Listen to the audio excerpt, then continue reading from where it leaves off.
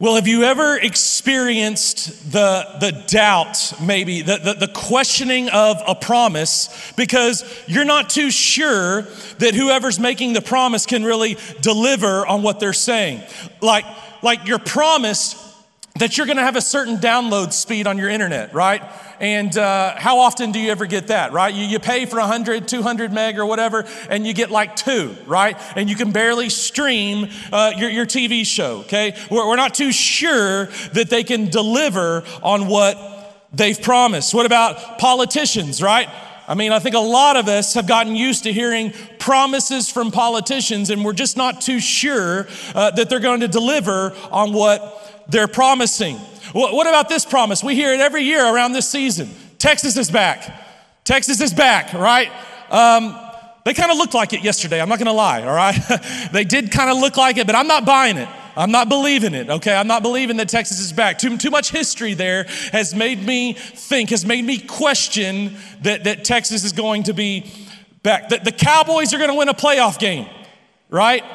I'm not so sure, okay? I mean, Dak is back. Things are looking good. Maybe playoff game, but we're told every year, this is the year we're going to win that Super Bowl for the first time in like 30 years, you know?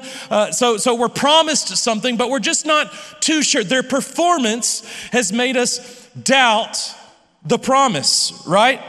What about buying takeout or getting drive-through, and your order's supposed to come with ranch? Like any good West Texan, you ordered ranch, right, with your food, and it's like queso around here. We love us some ranch, right? And you don't get your ranch. I don't know about you, but I'm totally miserable. I don't even want the food. I'm just so disappointed that I didn't get my ranch with my order. I've just lost my appetite. I'm so disappointed because I wanted my ranch. Nixon, my daughter, promised me that she would stay 6 years old. She's 8. That's a promise not kept, Nixon. You know, I don't know what to tell you. She told me she would stay 6, and now she's 8. So I'm not sure I can trust her. I'm not sure I can trust her anymore, right?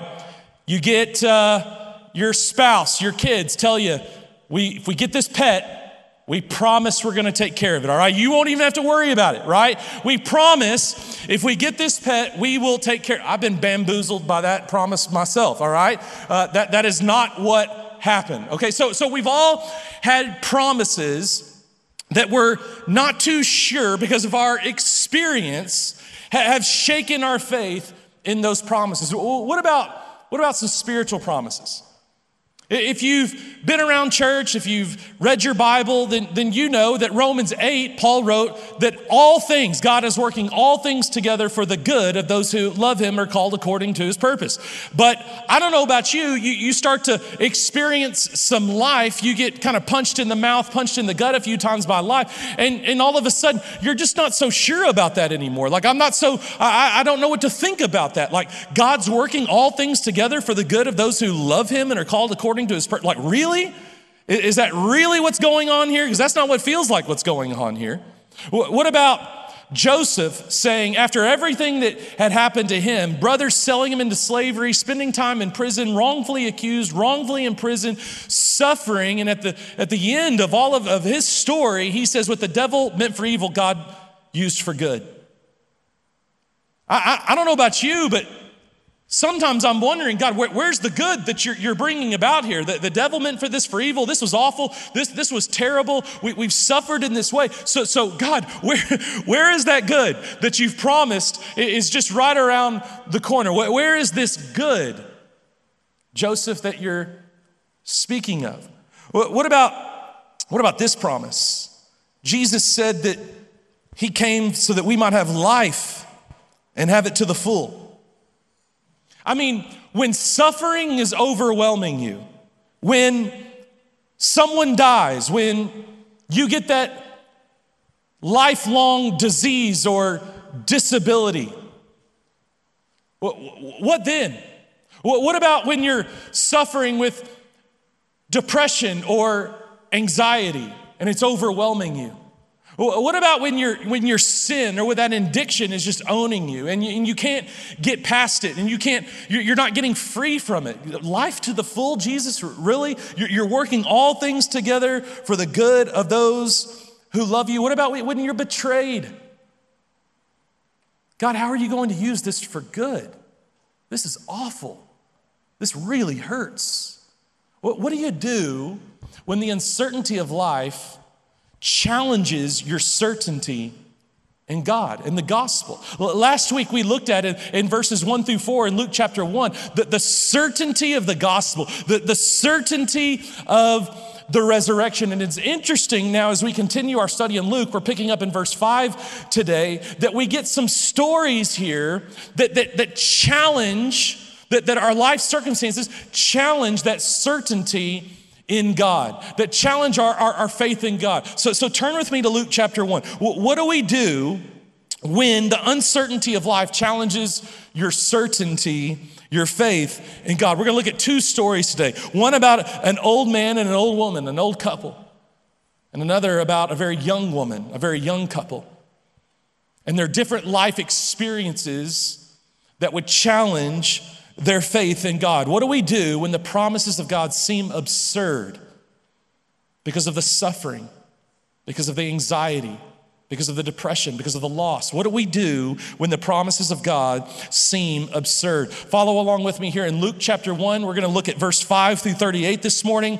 You can follow along in our app, the City Church Lubbock. If you don't have that, I invite you to download that now. Click sermon notes, and then you can follow along. The verses and the points are all there for you. The verses will also be on the TV right here next to me, or you can follow along in your Bible. But we're gonna be in 5-38. We got a lot to cover. I went over in the last service. I know some of you are like, big surprise. Okay, so we got to get going here, all right? Verse 5-38. Let me set this up for you. There has been 400 years of perceived silence from God, perceived like on the behalf of the nation of Israel. We haven't seen these miraculous events and these miraculous words from the Lord, from the prophets, like we see at the close of the Old Testament, at the end of the days of the prophets. It's been about 400 years of perceived silence. We know Jesus said his Father's always working, so God's always at work, but there's perceived silence on behalf of Israel, that they feel like maybe the Lord's abandoned them. Maybe the Lord has forgotten his promises that he's made with them. Maybe the Lord has forgotten all the covenants that he made with our people, with our father, with back to Eve, but then with Father Abraham and with David. What about all these promises, God, that you made to us? Have you forgotten? Have you forgotten us? You see, you can imagine after 400 years of feeling like your ancestors haven't heard from God and haven't seen God come through for them and rescue them in the ways that he said he would, that you would begin to doubt. That the uncertainty of life would begin to challenge the certain faith that you have in God. Verse 5, when Herod was king of Judea, these are dark days. Herod is one bad dude, okay? He kills everyone around him that rivals his throne, that challenges his power. He just kills them, including his own family members. He just kills them. These are dark days for the nation of Israel. If Disney were writing this, it would start out like, once upon a time there was a wicked king. These are dark days for the nation of Israel. Herod is a bad dude. When Herod was king of Judea, there was a Jewish priest named Zechariah. He was a member of the priestly order of Abijah, and his wife, Elizabeth, was also from the priestly line of Aaron. So Elizabeth and Zechariah are from the priestly line of Aaron. So Zechariah, you're going to see in just a second, is serving a 2-week stint in the temple as a priest. Now here's what's interesting. We've got to stop before we go on, okay? Zechariah, his name means God remembers. Elizabeth's name means God's covenant. Put those two together. 400 years of silence. 400 years of doubt, of questioning.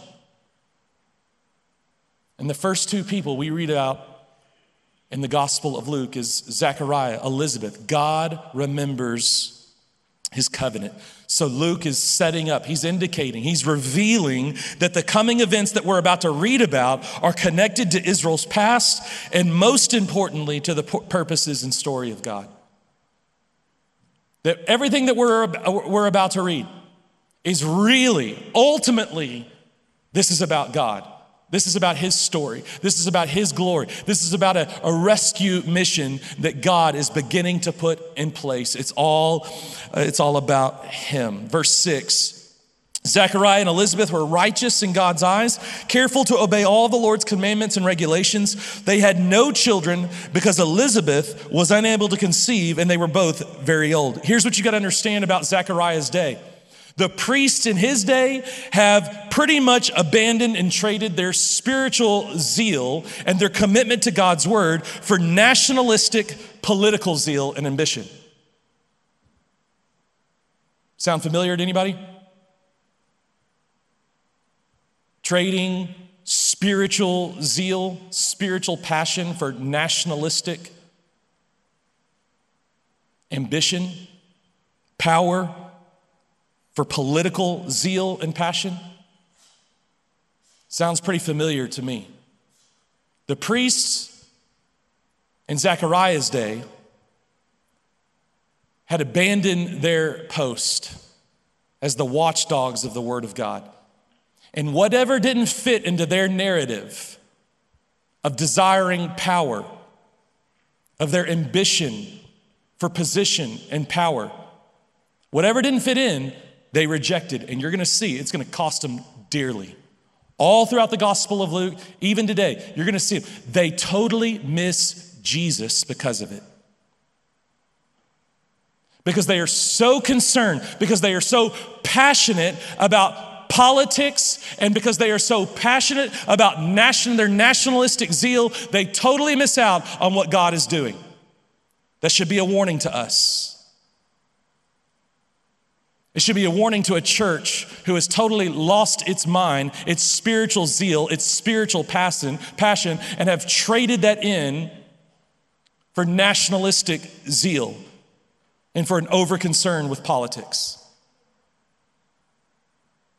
This would cost the priests of Zechariah's day greatly. They would totally miss the heart of God. They would totally miss out on their Messiah because of it. But Zechariah and Elizabeth are different. They're different. Look in verse 6. They're righteous in the eyes of God, and they are careful to obey all the Lord's commandments and regulations. They are careful to remain true to God's word and to their roles in the priesthood. Verse 6 says they are righteous in the eyes of God. Here's the first thing I want you to know about that phrase right there is that there is a way to be righteous in the eyes of God because God has a way of people being righteous in his eyes, and there is no other way. Paul said it like this in Romans chapter 10, that Israel got it wrong.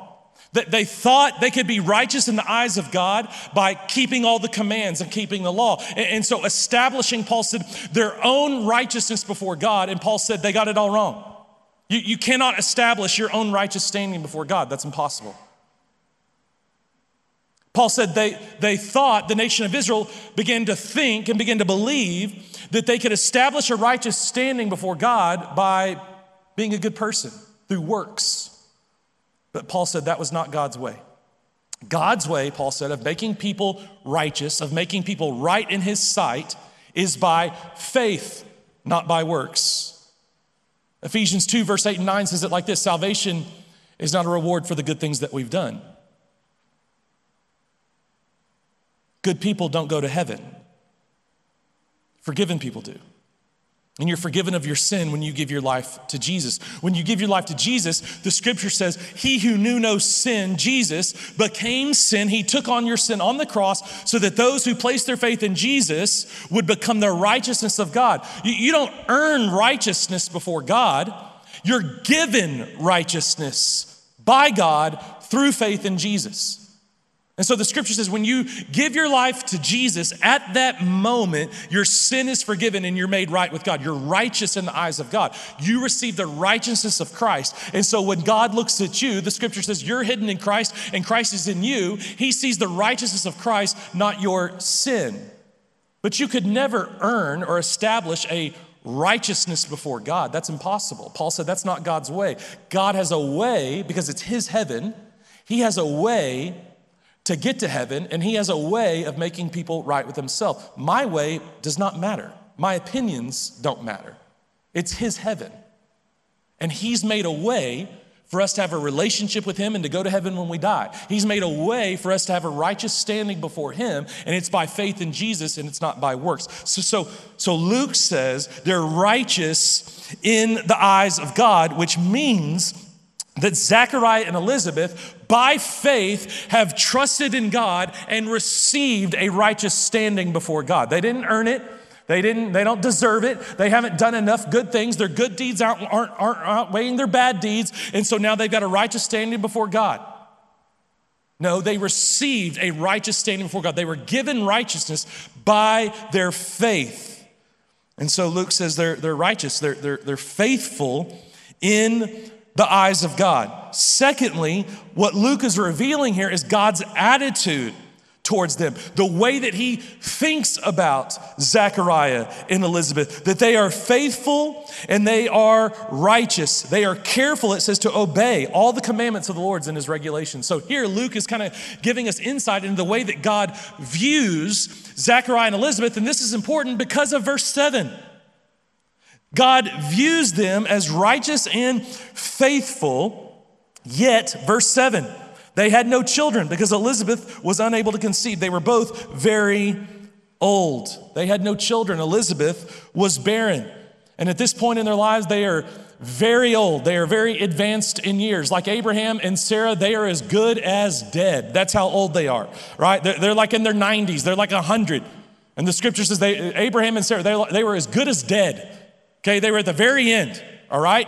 And that's where Zechariah and Elizabeth are. They're like Abraham and Sarah, as good as dead, advanced in years. And they've never had any kids. And to a Jew, here's what you got to understand, to a Jew, they viewed not having kids, the inability to have kids, they viewed that as a curse from God, as a punishment for their sin. That's how they viewed it. They viewed this suffering as not being blessed, as God not blessing them, as God allowing them to suffer because of wrongdoing on their part. Yet here, at this moment, so far at least, what Luke is telling us about the way God views Elizabeth and Zechariah is that they are righteous and they are fully and completely faithful to God and to the word of the Lord. Yet, they have no kids when they would have spent their entire life pleading for kids. Having viewed it as a curse, they would have spent their entire lives praying and crying out to God for kids and feeling like the Lord was not hearing their prayer and had not blessed them because of some wrongdoing on their part. Yet, watch this, they continually and faithfully serve God. Their circumstances, you got to catch this. Their circumstances, their suffering have not affected their devotion or faithfulness to God. They've continued to serve God and remain faithful to him in spite of their suffering, in spite of their lack, in spite of their great loss. In spite of even feeling like God was probably displeased with them. They didn't run from God. They continued to run to God and to plead with him and to serve him. Verse 8, one day Zechariah was serving God in the temple, for his order was on duty that week.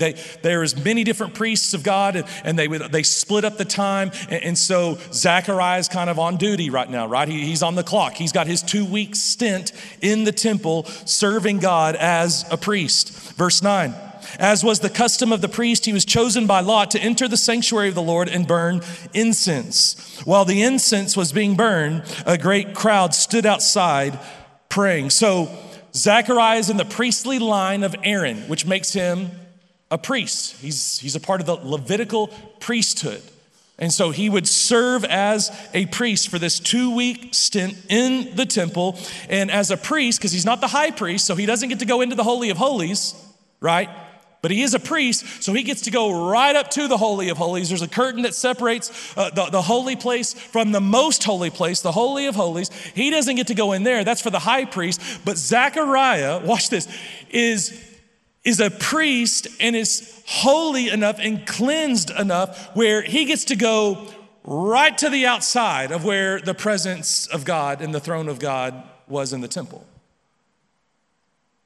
That's the kind of man, that's the kind of faith, that's the kind of devotion that Zechariah has for the Lord. And so he's offering incense, and the incense that they would offer was something that would represent, as it went up into the air, it would represent the prayers of the people of God going up to heaven. It represented their prayers and God hearing their prayers. So catch this. Remember, Zechariah and his wife Elizabeth have pleaded with the Lord. They've prayed to the Lord their whole lives for a child.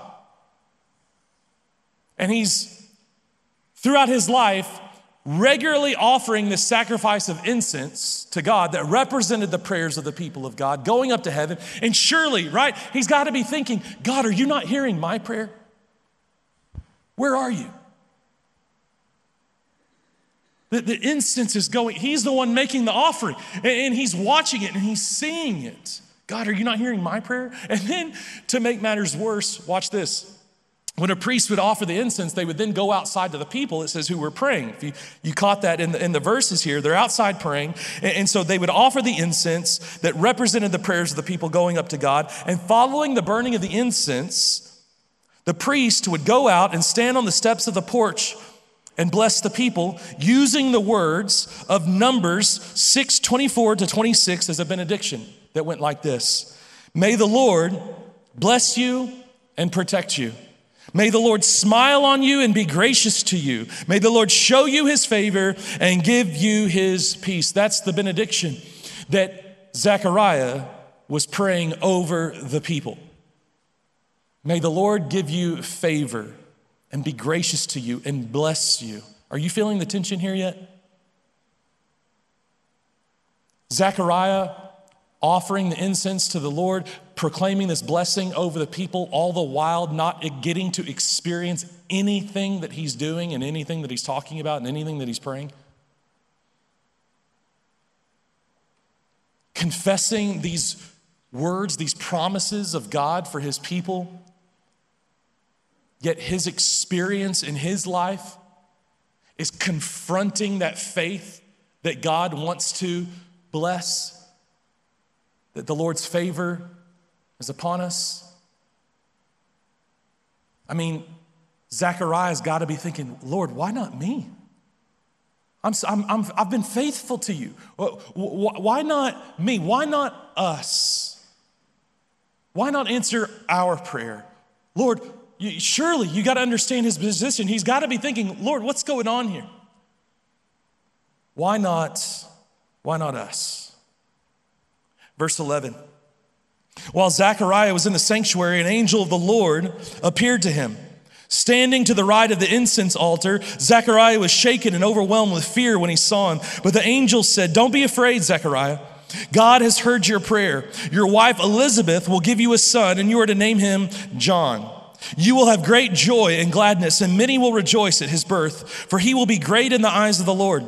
He must never touch wine or any other alcoholic drinks. This is the Nazirite vow. Much like Samuel and Saul of the Old Testament before him, John the Baptist, will be a Nazirite from birth. He will take on this Nazirite vow. It was a voluntary vow that some in the nation of Israel would choose to enter into for a season, maybe as a worship to God, as a sacrifice to God, because God had blessed them in some way.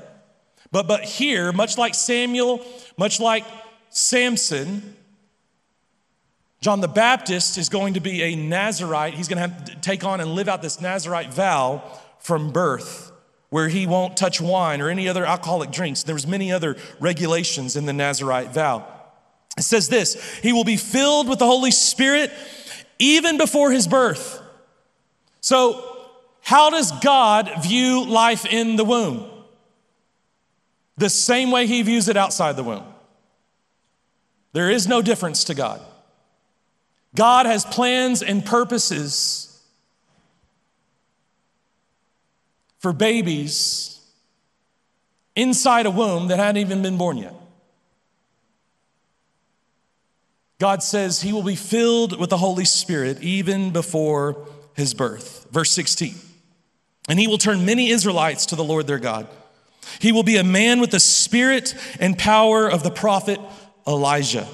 He will prepare the people for the coming of the Lord. That is the Messiah, the anointed one. He will turn the hearts of the fathers to their children, and he will cause those who are rebellious to accept the wisdom of the godly. Zacharias said to the angel, how can I be sure that this is going to happen? I'm an old man now, and my wife is also well along in years. Verse 19, then the angel said, I'm Gabriel.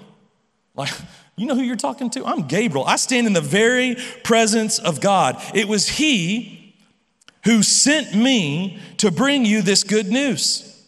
But now, since you didn't believe what I said, you will be silent and unable to speak until the child is born. For my words will certainly be fulfilled at the proper time.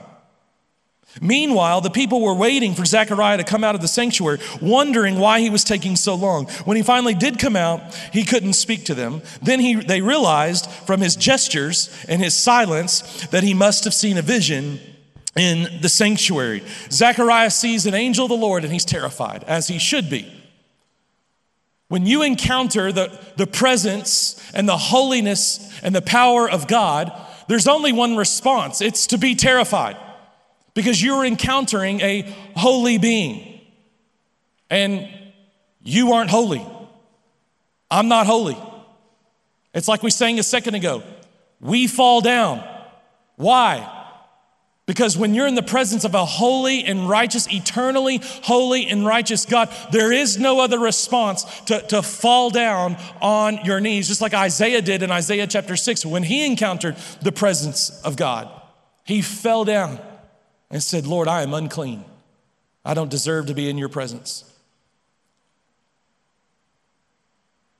Zechariah sees this angel of God representing the presence and word of God. And he falls down. He's terrified. And the angel says, God has heard your prayer. God has heard your prayers. And you will have a son, and you're going to name him John. And we're not going to go into great detail because we're going to get back into John the Baptist here pretty soon. But a few things to note about this son whose name is John, who would become John the Baptist. John the Baptist would serve as this bridge between the old covenant and the new covenant. He's going to serve in this Nazirite vow. And so he's going to live a life marked with purity and holiness. Yet at the same time, he's going to be filled with the Holy Spirit even from birth. So he's kind of this bridge between the old covenant, the outward purity and the outward holiness, and the new covenant, the changing of someone's heart and the passion and desire for holiness that comes from within, from the Holy Spirit. So John serves as this kind of bridge between the old covenant and the new covenant, the outward purity and holiness and the inward purity and holiness of the Holy Spirit that fills us and indwells us and gives us a passion for holiness and for righteousness. It said of John that he would turn the hearts of their fathers back to their children. This is referring to Deuteronomy chapter 6, where God told the nation of Israel that parents, fathers in particularly, you will raise your kids to honor, fear, worship, and serve the Lord. And by this day, much like the priests of God had abandoned their role and their post as watchdogs of the truth of God and had traded it in for their political and nationalistic zeal, much like them, the fathers, the Jewish fathers in this day, have abandoned their role as the godly leader in their families, leading their wives and their kids to worship, follow, honor, and serve God. And so the angel is saying, John's going to come and he's going to preach to some dads. And he's going to say, you've abandoned your post. You've gotten more concerned with work, money, leisure activities. And it's time to return to the Lord. It's time to repent of that sin and return to the Lord and realize and understand that your primary role, your primary calling as a husband and as a father is to lead your family, to follow, worship, and serve the Lord. That's your primary role. And so the angel says John's going to turn the hearts of their fathers back to their kids and to their wives, that their priorities are going to shift away from where they've been headed and from where they've been looking back to where they should be, and that's in the home. That's your primary job. That's your first job. It's to your family. It's to your wife. It's to your kids. So John's going to turn the hearts of the fathers back to their homes, back to their kids. He's going to help get their hearts right. And then finally, it says that John the Baptist, is going to prepare the way for the Lord. He's going to prepare the way. He's going to herald and prepare the way for the Lord, for the Messiah. And so here's what's interesting about Zechariah and Elizabeth's prayers. The answer to their prayers, this child, isn't just about them. Don't miss this. The answer to Zechariah's prayers, the answer to Elizabeth's prayers, the answer to their suffering is so much bigger than them. God is doing something so much bigger than just answering their prayers and just blessing them. No, God has been moving and working and setting all of this up. So here's what we're seeing here, that even the suffering of Zechariah and Elizabeth is being used for the sake of their entire nation and for the sake of the glory of God. There is something so much bigger going on here. This child that they're going to have, the answer to their prayers is going to prepare the way for the Lord. It's so much bigger than them. They're suffering.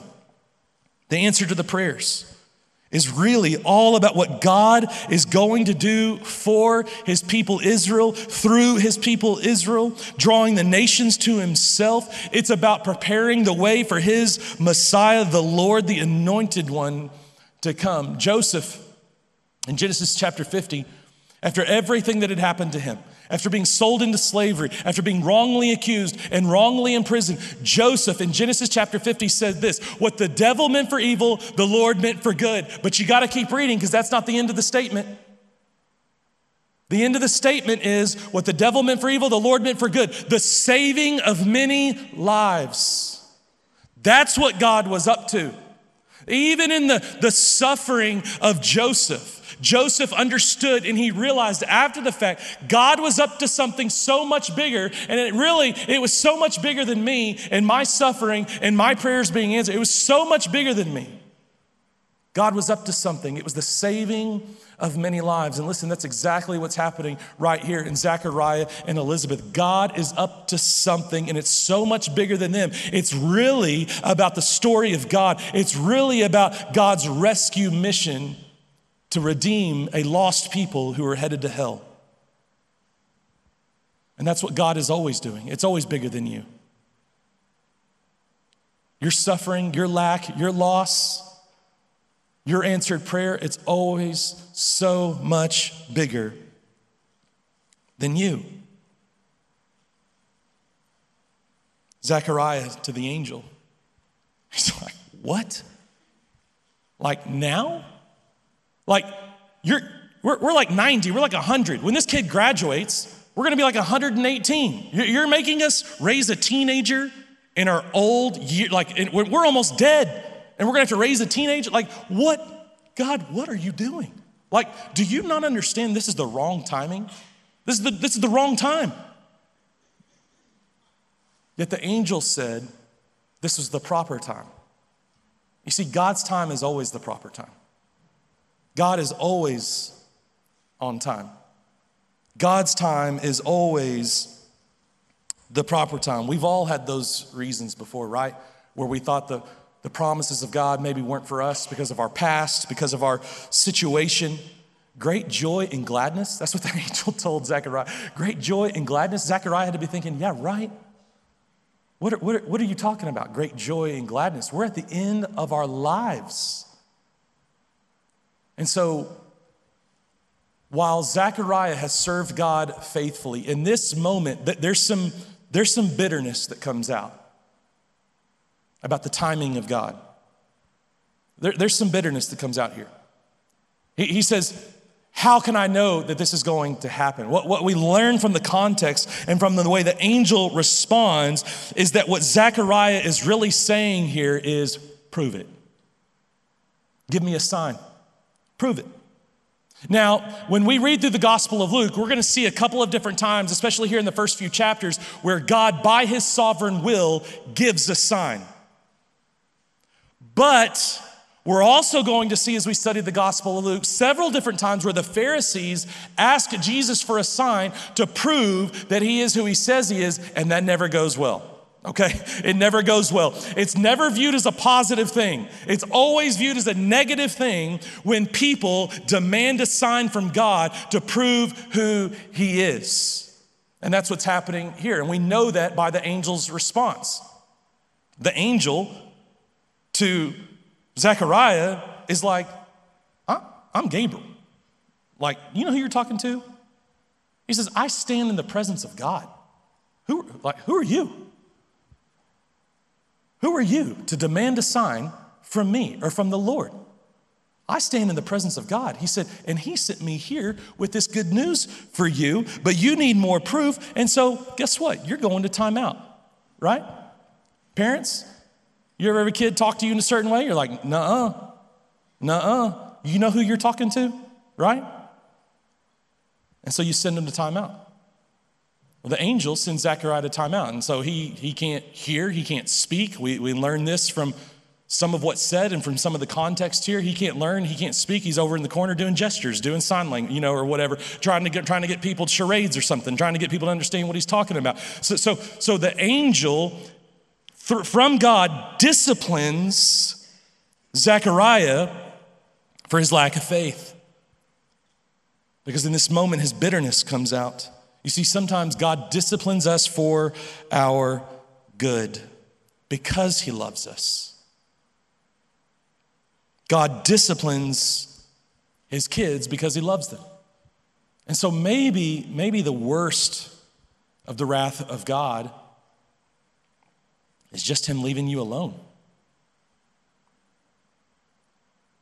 Because God disciplines his kids because he loves them, to bring them to the end of themselves, so that they will delight in nothing but him, because it's only him where you will find peace and satisfaction and fulfillment and purpose. Then God's discipline is a good thing. It's a demonstration of his love in our lives. Verse 23, when Zechariah's week of service in the temple was over, he returned home. Soon afterward, his wife Elizabeth became pregnant and went into seclusion for 5 months. How kind the Lord is, she exclaimed. He has taken away my disgrace of having no children. Do you see Elizabeth's response? The Lord is kind. The Lord is gracious. He's been merciful to me. I didn't deserve this. God doesn't owe me anything. Yet he has blessed me with this child. The Lord is kind. And I've got to think that Zechariah is over in the corner doing charades going, I don't know about that. Like, I don't know if the Lord's very kind, right? But Elizabeth says, the Lord has been kind. He's been gracious to me. I didn't deserve any of this, but the Lord has been kind to me. You see, in this first story of overwhelming pain and suffering because of loss, because of lack, their entire lives, we see two different responses to the absurd promises of God. And now we're going to read a second story with another faithful, like Elizabeth, response to the absurd promises of God. Let's keep going. Verse 26, in the 6th month of Elizabeth's pregnancy, God sent the angel Gabriel to Nazareth in a village in Galilee. So Nazareth is a village in the region of Galilee, to a virgin named Mary. She was engaged to be married to a man named Joseph, a descendant of King David. Let's stop there. Nazareth in Galilee is a dark, unspiritual, irreligious place. In fact, there was an idiom in Zechariah's day that went like this: what good can come from Nazareth? What good could come from Nazareth? It's a very dark and unspiritual place. Yet, here's what's interesting. The prophets would say that the Messiah would be despised and that the nation should look to Galilee where a light would shine in the darkness. To Galilee where the light will shine from the darkness. The prophets said that the Messiah would come from this region. The prophet said that the Messiah would be called a Nazarene. So how did the priest and the Pharisees, the religious leaders of Zechariah's day, how did they miss this? How did they miss their Messiah? I remind you that the priest in Zechariah's day replaced the truth of God's word with some sort of combined national political ambition. So they missed the messianic prophecies of a suffering servant that would be born of a virgin in Bethlehem because it didn't fit in with their narrative. It didn't fit in with their desire, with their zeal for political power, for political ambition. It didn't fit their narrative, and so they totally missed it. They totally missed their own Messiah because of their preoccupation with politics and national zeal. They totally missed him. Verse 28. Gabriel appeared to her, to Mary, and said, "Greetings, favored woman, the Lord is with you." Confused and disturbed, Mary tried to think what the angel could mean. "Don't be afraid, Mary," the angel told her. "You have found favor with God." This word favor, the angel uses it twice. "Greetings, favored woman, you have found favor with God." This is the same word we get grace from. Favor, grace. It's an unmerited status or position before God. So here's what's interesting. This angel is saying to Mary, you have an undeserved, unearned status or position before God. So, question. Was Mary a sinner in need of salvation, in need of grace from God, just like any one of us? Answer, yes. In fact, in a few verses, in a couple of weeks, we're going to see that when Mary cries out in song in praise to God for God answering her prayer, she says this, "I praise God, my Savior." Mary needed to be saved. So we don't worship Mary. We don't pray to Mary. Mary doesn't help us in our salvation before God. No, she needed a Savior. And right here, it's clear, the angel says that Mary has received an unearned status or position before God. That's grace. Mary needed grace just like you and I. She needed an unearned righteousness that she could not earn for herself, just like you and I. So she's favored. She's got an undeserved status or standing just like you and I have if you've placed your faith in Jesus Christ. Verse 31, "You will conceive and give birth to a son, and you will name him Jesus," which means the Lord saves. "He will be very great, and he will be called the Son of the Most High." That's the Son of God. "The Lord God will give him his throne of his ancestor David, and he will reign over Israel forever. His kingdom will never end." Two things you need to know about Jesus. Number one, the angel says he will be the Son of God. He will be the Son of God. He will be, you'll see here in a couple of verses, born of the Holy Spirit, that it was the Holy Spirit that conceived this child inside of Mary. And this is important because for Jesus to be holy and without sin, to be your perfect, spotless lamb sacrifice that could die in your place for your sin, for that to even be possible, then this man, Jesus, would have to not be born of a man so that he would not inherit Adam's sin nature that every single one of us inherit when we are born. Every last one of us, when we're born, we are born into sin, the scripture says. We inherit the sin nature that has been passed down throughout the generations. And so that's why we have to teach children to do right. We don't have to teach them to do wrong. They figure that out on their own, right? Mine, right? And then when you don't get mine, there's crying and weeping and gnashing of teeth, right? We have to teach our kids to do right. We're born into sin. And so sometimes people will say, well, what's the big deal? What if Mary wasn't, what if Jesus wasn't conceived of the Holy Spirit? What if Mary wasn't really a virgin and Jesus was just born of Joseph and Mary? Well, that's a big problem. You lose Jesus, right? And you lose salvation. You lose the entire gospel. Because then Jesus would be born of a man and a woman and would have a sin nature, just like you and I, and could not be your perfect, spotless lamb sacrifice that would die in your place for your sin. There would be no righteousness to give you so that you could have a righteous standing before God. So it's a big deal. Jesus was the Son of God. Now, some, especially some other cults in our country, have said, well, look, right there, it says he's the Son. He's not God, he's the Son of God. But what you have to understand about the scripture and about the Jewish interpretation of the firstborn son is that they saw Jesus claiming to be the Son of God as making himself equal with God. That's why at one point they'll try to kill him and they'll say he was saying and claiming that he was the Son of God, making himself equal with God. Because to be the firstborn son, in this case, the scripture is the only begotten Son of the Father. That means that you are of the same status, worth, and value and nature as your Father. That's what it meant to a Jew. And so that's why when we call Jesus the Son of God, it's exactly like saying he is God. That's the way any Jew would have interpreted that statement. So Jesus is the Son of God. He's God. He's of the same nature and equal in value and worth and nature as God. Secondly, Jesus is the Son of David. He's the Son of David.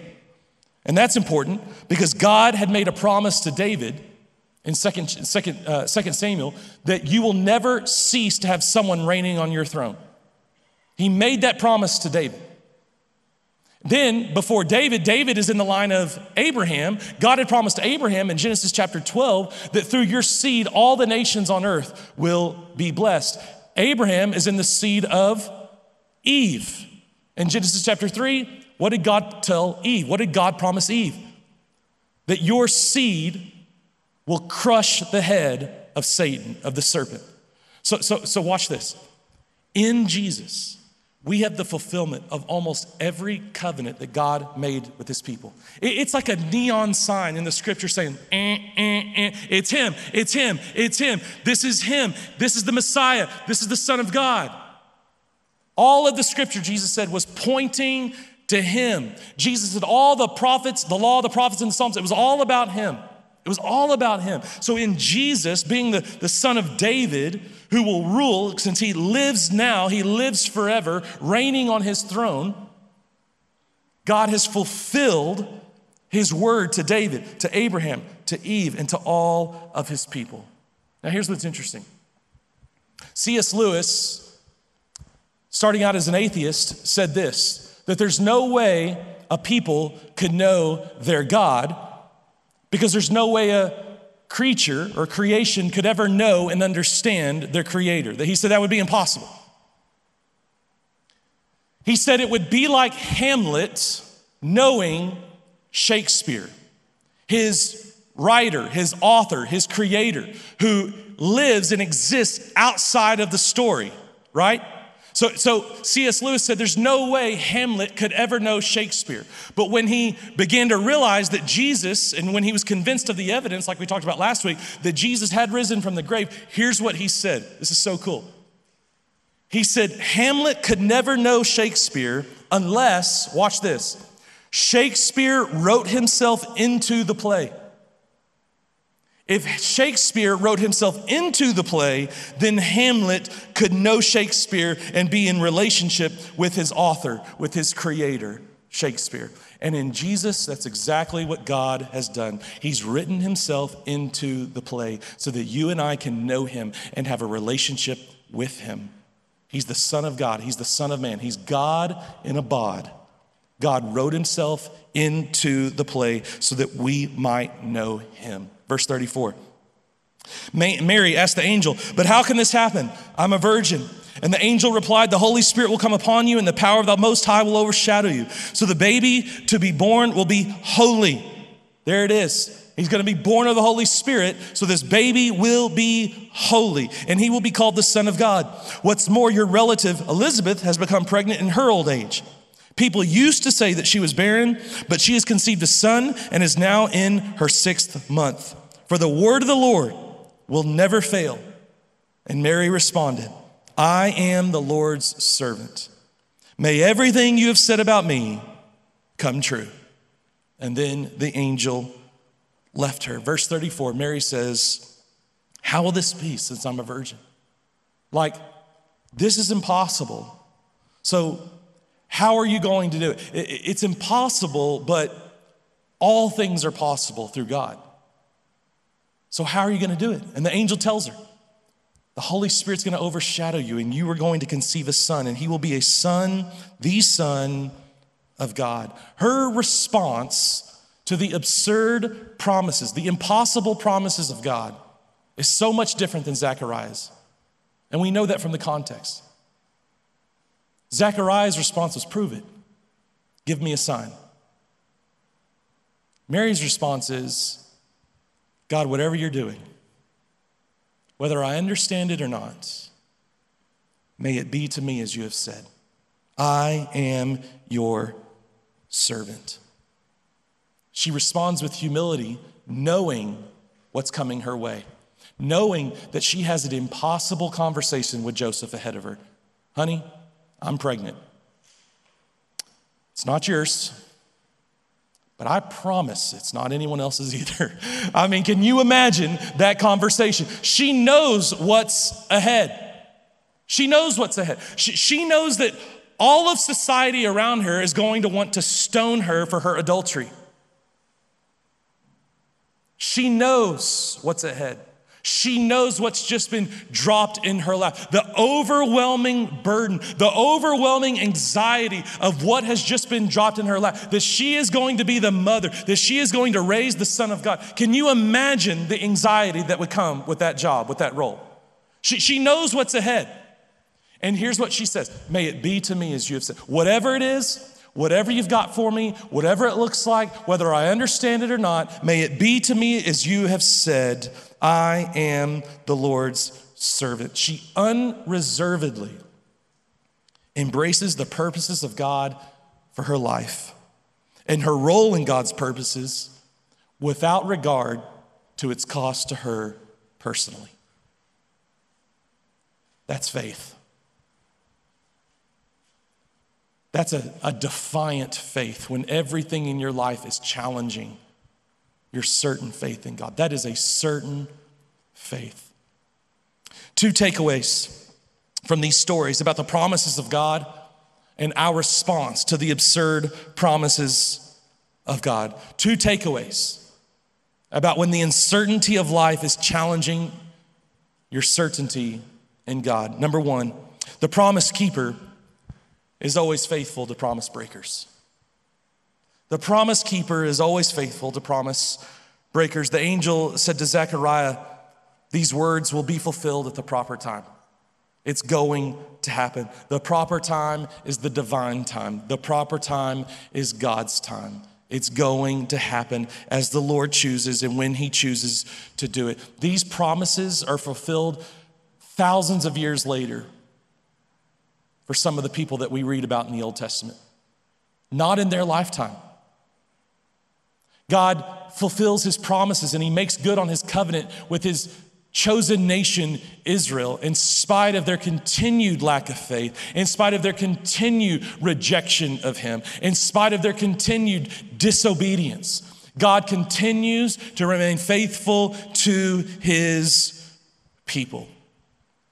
Because as the angel said to Mary, the word of the Lord will never fail. See, God is faithful even when we're faithless. And I don't know about you, but that's great news. Because I know how unfaithful I am. I know how faithless I can be. And so I'm thankful that the Lord is faithful. Even when we're unfaithful, I'm thankful that the Lord keeps his promises even when I break my promises. Second takeaway is this. These promises that we're reading about are about a heavenly person, not an earthly position. And you've got to get that. You've got to catch this. The promises, and then the promises in Scripture, especially in the New Covenant for you and I as the body of Christ, are for a heavenly person. It's all about a heavenly person. It's not about an earthly position.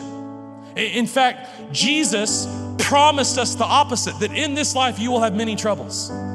So the promises of God for you and I as Christians are not about any kind of earthly position, power, or possession. It's all about a heavenly person. Both of these promises to both of these couples are about the coming of the Lord. Luke says that this is God's story. That's what Luke is saying. This is God's story. And whether it's the suffering of one couple or the overwhelming anxiety and trouble for another couple, it's God's story. It's bigger than you. It was bigger than them. This is about a heavenly person. Luke is making it clear that the real needs here are not of those of Mary or even of Zachariah and Elizabeth. It was bigger than just them. This is about the saving of many lives. God is intervening in human history on a rescue mission. You see, the problem in our day, in our country, is that we kind of have interwoven Christianity with the American dream. And so our expectation, even as Christians, is power, it's wealth, it's possessions. And when we don't get those things, we whine and pout. Or when we don't get those things when we want them, we whine and we pout. Why? Because we don't know the scripture. We think we're guaranteed some sort of earthly position or possession or power. And we're not. That's not what the promises are about. The promises are about a heavenly person. And so most of the time, our response to the absurd promises of God are a lack of faith because we don't know or understand the scripture, or we don't believe it. And so when things don't go our way, we run from God. But what these stories are telling us is that the ultimate purposes of God, the ultimate story, is about you knowing and glorifying Him, God, through a relationship with Jesus. It's all about a heavenly person, not an earthly position. I read an article this week by John Piper, and in it, he talks about the love of God and how most of us think, kind of like children, that if God loves us, then He'll give us what we want. He'll give us that car, that relationship, that money, that item, whatever it is. But here's what he wrote in his article. He said this: God's love is His doing whatever needs to be done at whatever cost so that we will see and be satisfied with the glory of God in Jesus Christ. That's what God is always doing. That's what He's always doing.